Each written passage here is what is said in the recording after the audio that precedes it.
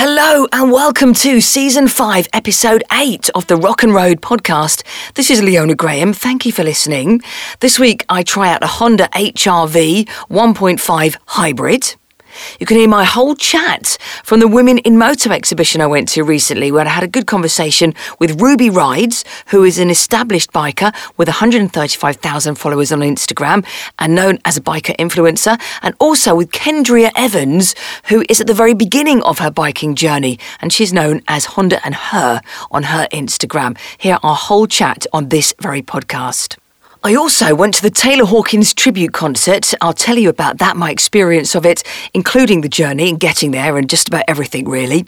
But first of all, that Honda car on the Rock and Road podcast.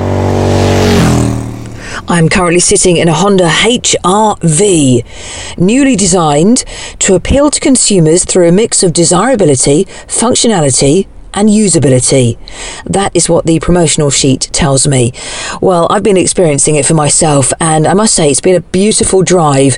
I did a nice long journey from Wimbledon up to Tutbury Castle, up the M40, and the cruise control on this is fantastic. You can set that up to do, say, 70 miles an hour, put the steering wheel control on as well. So you hold the steering wheel, but it keeps you within your lane and a certain distance from the car in front. If somebody swerves in front of you, it will brake for you and everything. So it made the journey really relaxing. Not so relaxed that I fell asleep, but not sort of tired and drained like I normally feel after a 3-hour drive. And of course I went there and back in one day, 6 hours, came home and felt quite refreshed. So lots of points for the cruise control, like it very much. On the exterior of this car, it's really nice looking. The main thing for me is the really big high up grille at the front. It's colour matched as well, so it's not chrome or black or anything. It matches the rest of the car, but it's nice and chunky, and you can see the bonnet when you're driving the car, which I really like. I actually thought this car was a 2-door when I first got it, but the back door handles are disguised very cleverly into the door frame. Price of this particular model, which is all souped up, about $32,000. You can get them cheaper than that without all the added extras though. Actually, I'm just going to stand outside the car right now because I want to tell you about the enormous wing mirrors, which are fantastic. Great visibility on them. This one is a white, but it's kind of got a sheen to it, which makes it an unusual looking white. I'd say silvery white. Petrol cap. You have to open that at the driver's side with a little lever, which I didn't know the first time I got petrol. I actually had to drive off because I felt embarrassed and went back a bit later.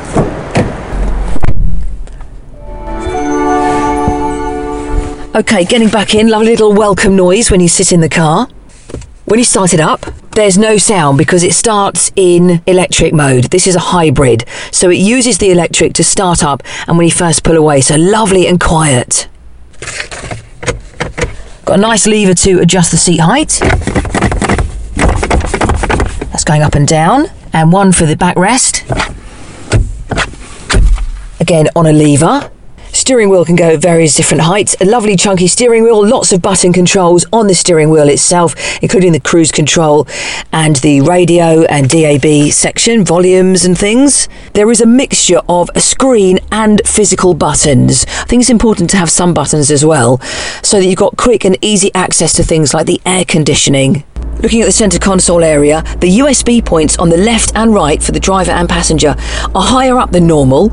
Usually they're quite low down. I think this is better having them higher because often you have your phone on the window, on a holder or coming off the air vents, although hard to put a phone holder on these air vents because they've just got one slit. The air vents are getting sleeker and sleeker in design and it's harder and harder to attach your phone to them. This is a 1.5 litre petrol hybrid front wheel drive, 130 horsepower. Loads of enhanced safety features on this. Hill descent control, enhanced HD camera, advanced driver assist system. But let's check out what they describe as exceptional driving dynamics. Nice big gear lever, not a little piddly thing, good size. Put it into drive. Handbrake is a little piddly button, but that's standard these days on newer cars. Right, let's pull off the drive. It's in electric mode again. You can really feel them lovely chunky tyres just glide over all the ramps and bumps on this road.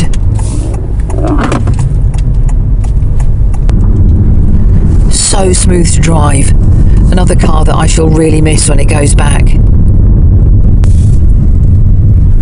It's hard for you to imagine that I am actually driving because it's so quiet in the electric mode. Oh, the engine's kicked in now, you can hear that.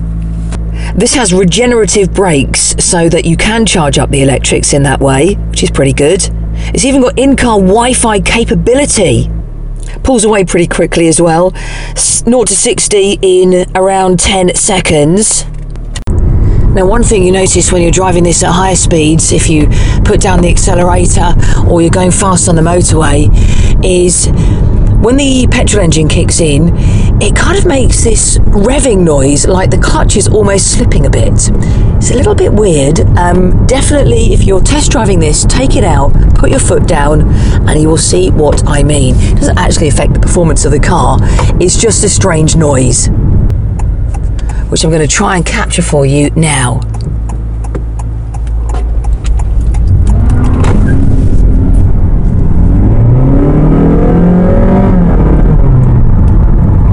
You see what I mean? It did this huge rev like I was going really fast, but I wasn't actually going any faster.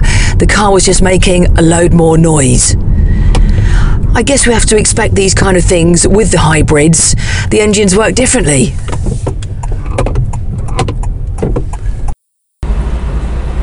I'm in the car with the kids. We have Dexter and Harley as usual, and their cousin Bella. Great. Guys, what do you think of the car? I think it's really nice, actually. Yeah, it's quite nice. I like the design.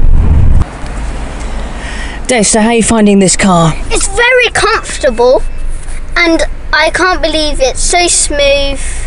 Is it electric? Well, it's half and half. Oh, mystery. Like it. Harley, what do you think of the car? It's quite good in the design, but one of its flaws is the middle seat is raised for some reason, and the seat belt, it comes from the ceiling, which is fine, but then it has to go behind the right passenger seat belt, and then once it goes over, it goes behind the left passenger seat belt. What? Even I'm confused. Well, it just goes behind the other seat belt, so like if like a child is in one of like the high chairs, it's like underneath there. So it's kind of awkward. Yes. Have you found it awkward, Bella, trying to do the seatbelt? Yes, very awkward. Exactly. Hang on a minute. I'm asking Bella. Have you found it awkward, Bella, doing the seatbelt? Yes, it actually is quite awkward. It's very stupid. Thank you, Dexter. Thank you. And also, for the middle seat and the left hand, it's like so confusing because like mine's twisted up with Dexter's, so it's just it takes a while to put the seatbelt in. Yes, there has been a bit of kerfuffle with the seatbelts.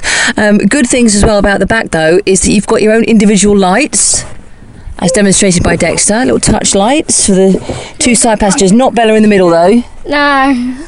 Okay then, guys, and let's end on a positive note. What's good about the back area?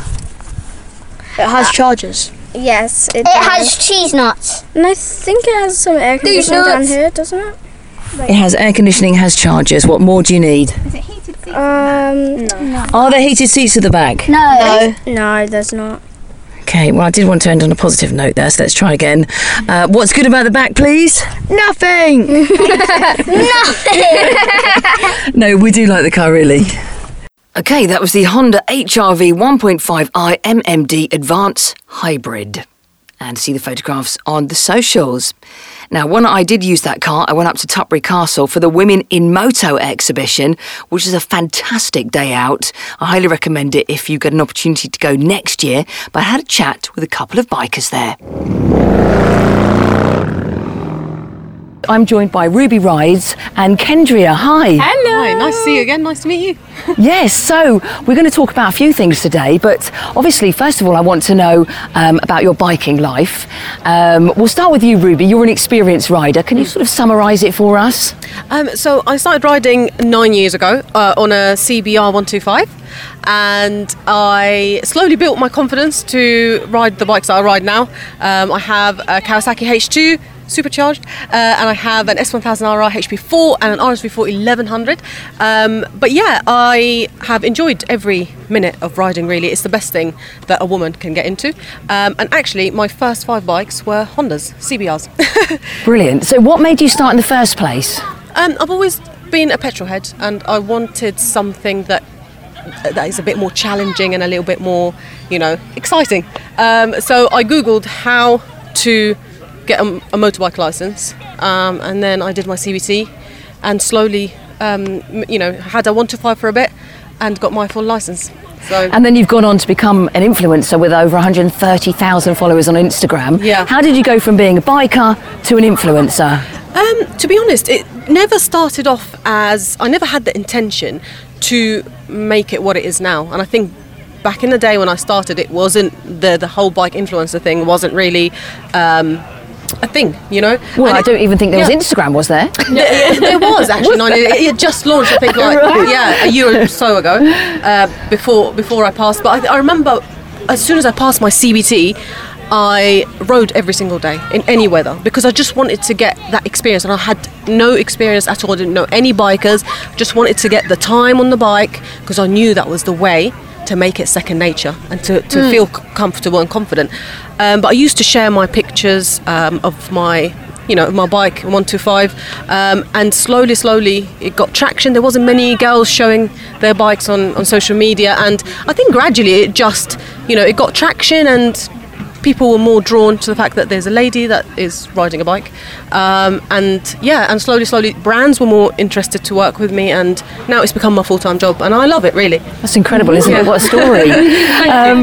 And Kendria, you're quite the contrast. You're a new biker. Absolutely, yes.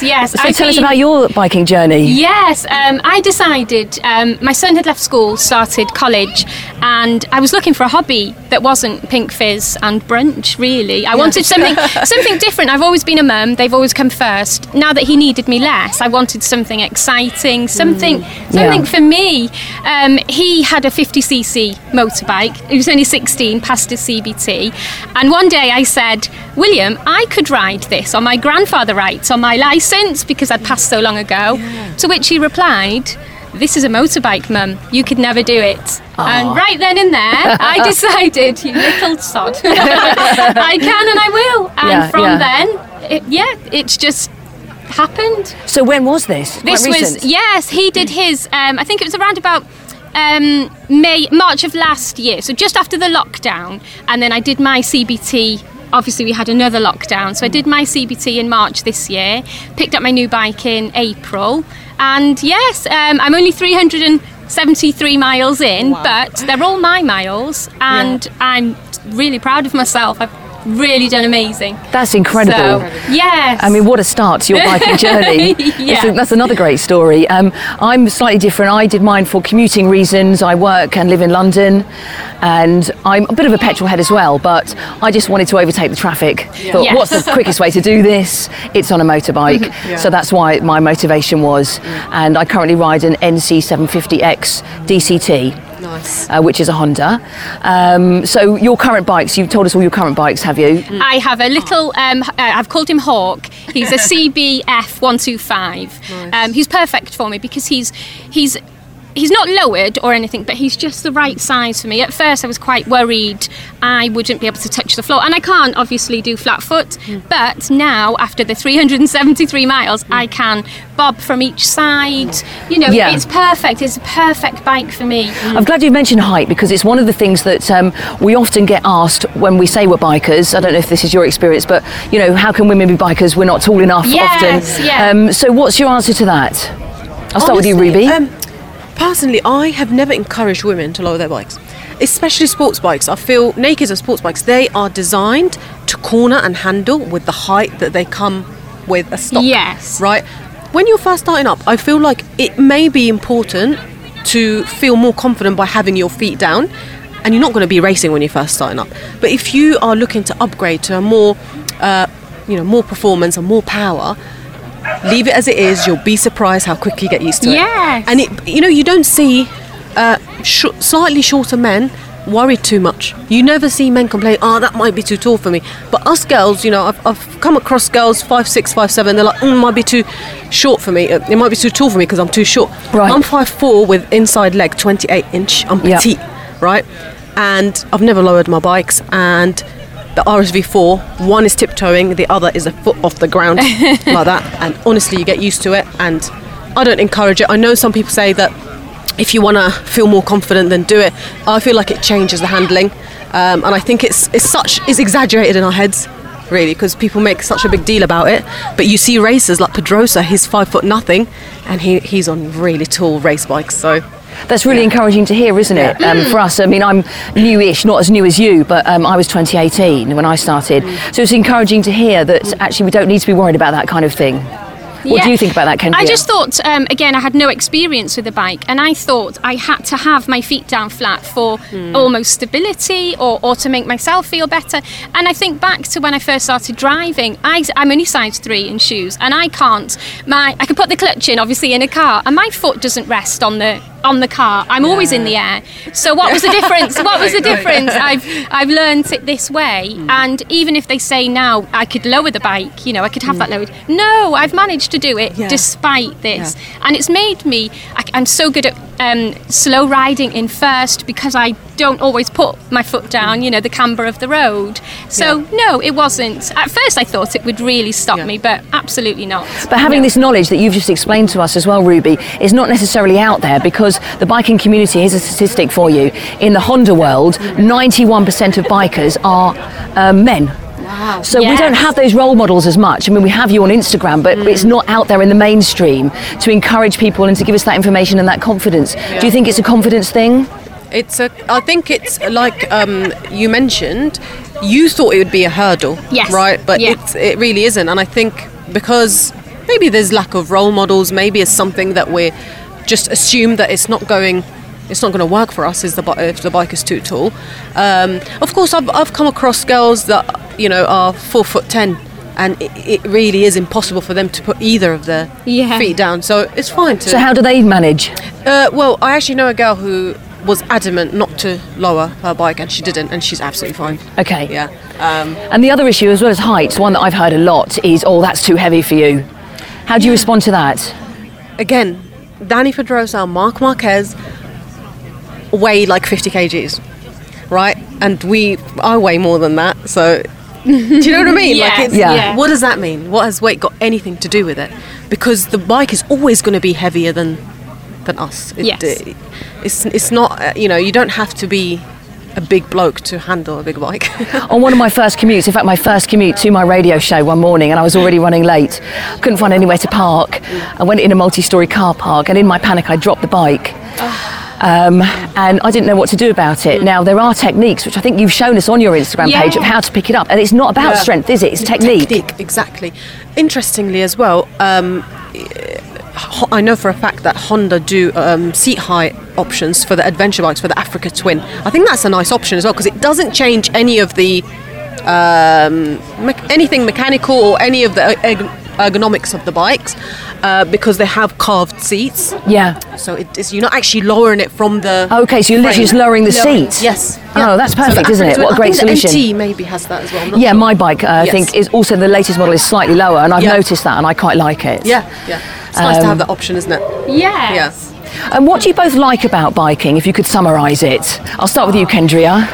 I like the fact that I can do it, despite people saying, you're learning to ride. Yes, I am, and I can. And each time, I may not go far. I might only do 10 miles or 20 miles, and I'm so proud of myself. And you enjoy it when you're out there? I enjoy it. I've never whooped so much. I don't whoop in the car. And I'm riding along and, I'm doing 60 miles an hour and I'm whooping. That's fantastic to hear. Yes. And I should mention as well, you've got your Instagram page, which you started, called Honda and Her. Honda and Her. That's great. Right, yes. That's great. Yes. And Ruby, what do you like about biking? How can you summarise it? Pretty much what she said. The feeling. Whooping. The feeling that it gives you, but not only that, and you mentioned this as well, it breaks stereotypes. You broke stereotypes to your son. Yes. Because he said you can't do it. Yeah, you're a woman. you're a What? woman. You're my mum. Yes. You can't ride a ped. But, you break stereotypes. It's actually quite educational to people to see, women of all ages and all builds. You know, if you're petite, if you're tall, doesn't matter. It's a sport that doesn't, you know, when you see bike racing, you don't see them separating gender, right? Yeah, it's not football or rugby where they separate gender, which tells you it's not much to do with your physical appearance and strength. Do you know what I mean? It's a sport that doesn't rely on that so much. Of course, you have to be fit to race, but gender has nothing to do with your ability to ride a bike well. Yes. I promise you that. Like, any girl who's out there that's doubting that, it's got nothing to do with your physical strength or height or gender. That's great to hear, and really interesting for you to point that out. You and I did something for Honda last year with the rugby, that was and we both rode in on motorbikes, bringing in the England rugby team, which is normally quite a masculine thing to do. We were the first women to do this. Wow. Yeah, that's good. I just want to bring up one thing. When we got off our bikes, we parked up. A guy came over to you, didn't he? Yeah. What did he say? He said, I thought you were going to drop it then. But the way I parked it up just like a normal person would park it up. Got off the bike, neutral, just normal.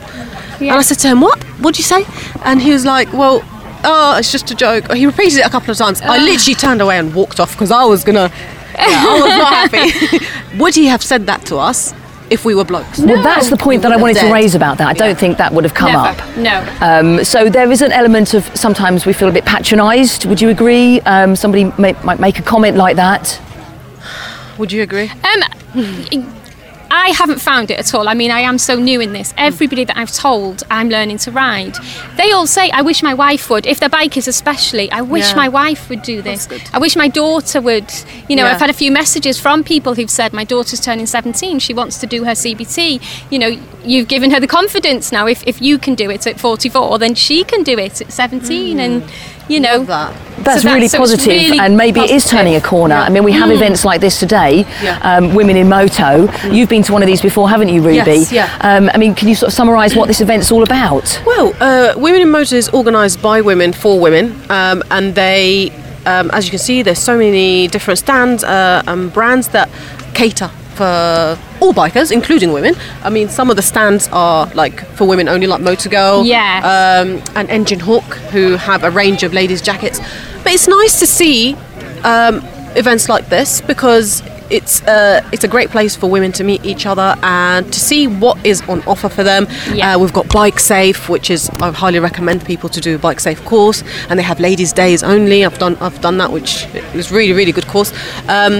But yeah, I think events like this encourages women to come together, and it encourages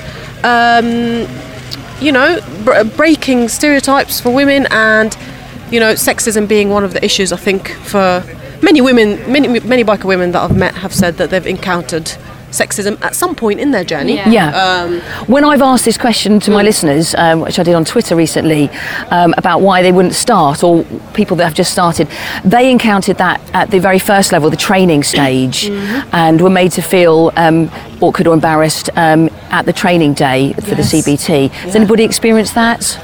I know girls that have been sent away because they're either too short for the bike, for a 125, and it's like, well, it's your job to cater for the customer. You don't say you do this for my bike or do that. For CBT, right? So it's not hard to drop a 125. But personally, when I did my CBT, they wanted to put me on a ped, and I was adamant. I wanted to, automatically, because I'm a woman, I think they were encouraging me to learn on a ped. They said that's the safest way to start, and I thought, well, I don't want to be safe, I just want to know how to ride a bike properly. But personally, at every stage in my journey, I've encountered sexism. And for some girls, most girls would agree with this in their own journey, but some, a few girls that have said, well, we didn't encounter anything.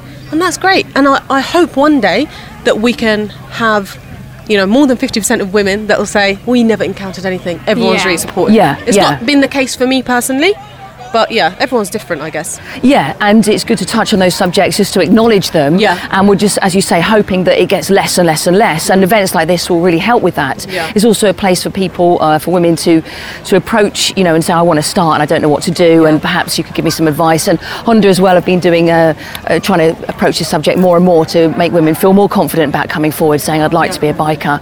I mean, how do you think we can encourage women into biking? I mean, it's a tricky one, isn't it? What do you suggest, Candrea? I think being out there, join all the meets, join the social medias, put yourself out there, I think. And don't be afraid to, to join up and just to turn up on your own and say, hi, here I am. Yeah.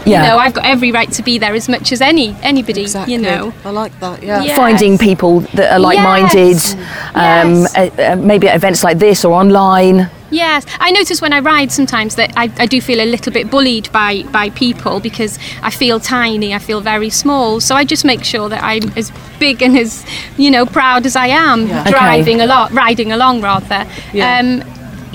I've done this CBT, I've got this new bike, I'm gaining the skills, I've got every right to be here, and if I hold you up for a second, so be it. Yeah, good for you. Mentality. It's a Yes. really good mentality. And what do you think, Ruby? How can we encourage more women into biking?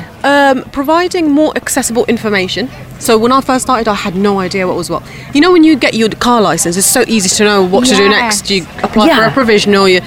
With bikes, I remember just not knowing what was what, and not many, every website explained it in a different way, and, restricted license, 8, I was like, what, am I restricted, am I not restricted? So having more accessible information, having events like this that even non-biker girls or guys can come to and find information for themselves, mingle with bikers and manufacturers and brands to find information, the correct information on what to do. And I think businesses and companies, brands and manufacturers should be considerate to being more approachable. Dealerships should be more approachable, more respectful to women, not patronising any customer regardless of their gender. Not assuming that when a woman walks in she's after a 125, right? Yeah. I was saying to another lady earlier on that one of my bikes, I'm not going to say which one, when I went in to buy it, I knew I wanted to buy it. I wasn't going to test ride it or anything. I was adamant that I was going to ride it. And he was like, so what are we looking for? ER650, which is fine. It's a great bike, but I knew I wanted the other litre bike. I said, no, actually, I'm getting that bike. It was like, oh, we're not allowing demo rides. I said to him, I don't want to ride it, I want to buy it. So, I think having a friendly approach to anyone that walks in and not judging anyone by their gender, by their size. So maybe the bigger companies reaching out to the actual sales floor and giving them some training and saying, your approach needs to be more like this. Yes, 100% Leona. Spot on. My local dealership, they have ladies. The two people there are ladies. Oh, another one is, I think, 4 or 5 different ladies, so that's nice. And lots of them don't ride, and one of them did say to me recently, after seeing you on your first day, and I was thinking, I can't do this, and obviously I'd bought the bike, I was ready, and she said she's always wanted to do it, and when I went back in to book the first service, she said, I'm doing it. After seeing how far, they've followed my page and things, and they've said it's not been easy for you, but you've carried on, and I'm doing it. So role models are important. Communication and education, I think, are really important factors. 100%. Educating brands and educating people, bikers, on being more friendly and more approachable and more inclusive. Yes. Yeah, for sure. Yeah. I mean, it sounds like you've had a really positive experience in your journey, which is good news. So it can happen. It can. And, me and you have had mixed experiences. So I think we've sort of covered all the areas of different experiences, and hopefully we can move forward in a positive way. Yes. Especially with events like this. So, thank you for joining us here at the Honda Women in Moto. It's been a pleasure. Thank you. Thank you so much. much. Thank you. I'm now off to enjoy the rest of the show, and we hope to see you here next year. And if you want to watch us having that exact conversation, it was actually filmed for Honda Motorcycles, and you can watch the whole thing on the YouTube channel called The Honda Engine Room. You can find a link to that on the Rock and Road Pod socials right now. So last week, I was able to go to the Taylor Hawkins tribute concert at Wembley Stadium. I didn't know I was going to go until a couple of days before. We got an email from the boss at Absolute Radio who said, look, I've got 2 tickets. One of them is for somebody from the social media team to go and do some footage, of course, to cover it for the Absolute Radio socials. And one DJ can go. And so you replied to me by 5 o'clock, if you want to go. So I replied immediately, said, yes, I'd love to go. He said, obviously, if more than one DJ replies, we'll do a draw. I don't know if more DJs replied to that or whether I was lucky in the draw, but I ended up going. Now, obviously, normally when I go to a gig, I go with my partner. So it was a little bit weird going up to Wembley on my own. So I decided to go on the motorbike to save all the hassle of going on the train or taking the car. It turned out to be the best thing ever going on the bike. So I just rode straight up to the stadium and parked in a side street right next to the stadium because motorcycle parking is okay in that area. Different boroughs have different rules, but Brent Council are motorbike friendly, so it was easy peasy. So I walked down from the bike to the stadium, trying to find my entrance. Was a bit of a drama. It said enter in the red zone. So I went to the red zone, but then it said, oh, you've got this special pass to have a drink in the guest area as well, which was a different entrance. Turned out to be right around the side. So I must have done about 10,000 steps trying to find the other entrance to get my wristband for the guest bar. And it said on the email, come and have a drink in the guest bar. We'll be there till 4:15. And that was the promoter. I thought it would be nice to go and meet the promoter. So I walked all the way there and then I got to a certain point and the security said, oh, you can't bring your rucksack any further than this. Great. That's probably my fault for not reading the small print on the tickets. So I then walked all the way back to the motorbike to deposit my rucksack there and then just put everything I had in my rucksack, like my phone and camera and things, into my motorbike jacket. I thought I'll wear that instead. So in fact, I was bringing in the same amount of stuff. It was just on my person instead. Ridiculous, but those are the rules. Went all the way back and got to this bar at 4:15. Just as the promoter was leaving, and he said, nice to meet you, but I'm going now to sit in my seats. I said, well, lovely to meet you too. And that was that. Went up to the bar, thought I'd get myself a drink. I thought, as it's the guest bar and I had a special wristband, I stupidly thought it was a free bar. So I thought, I'll order myself a beer and a lemonade and make myself a shandy, which is something I like to drink these days. And as he was pouring the lemonade, I thought, I don't know if it is free. So I said to him, is this a free bar? No, it's not. He goes, I tell you what, I'll just have the lemonade, seeing as you've started that. £4.50. £4.50 for a Sprite. I'm glad I stopped him there. Then I had to go and find my actual seat, which was, of course, right around the other side. So walked all the way round, found my seat. Please don't take this as moaning, because the whole thing was really exciting. I'm just telling you about the kerfuffle that was involved. Didn't mind, it was just a kerfuffle. So anyway, got to my seat and I met the guy from our social media team, so I didn't feel quite so alone then. So me and him chatted throughout the thing and it was great to share the experience with him. Now, for the actual gig, what I didn't know was the running order, and I said to Liam, who I was sitting next to, actually don't tell me.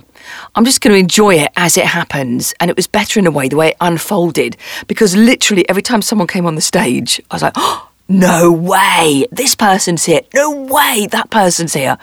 I was just absolutely blown away by the whole thing. Can you imagine my excitement when Brian Johnson came out and they started Back in Black?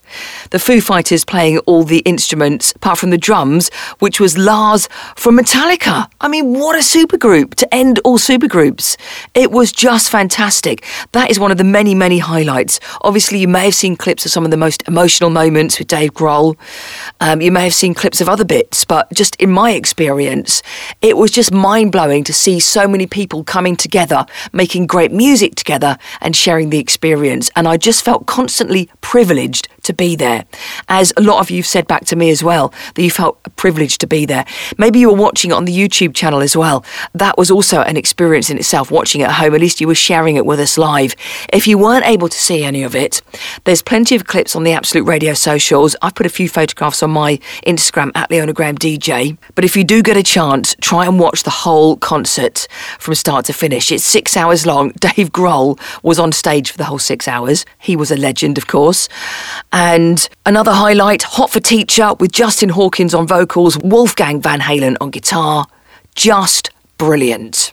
But a concert to go down in rock history, and certainly one of the greatest things I've ever seen and witnessed in my entire life. That's it from the podcast this week. Please have a look at the pictures at Rock and Road Pod on the socials. You can always listen to me on the radio, Absolute Radio, and on the Sound in New Zealand on Sunday afternoons. And I'll be back here with the next episode of the podcast very soon. Thank you for listening.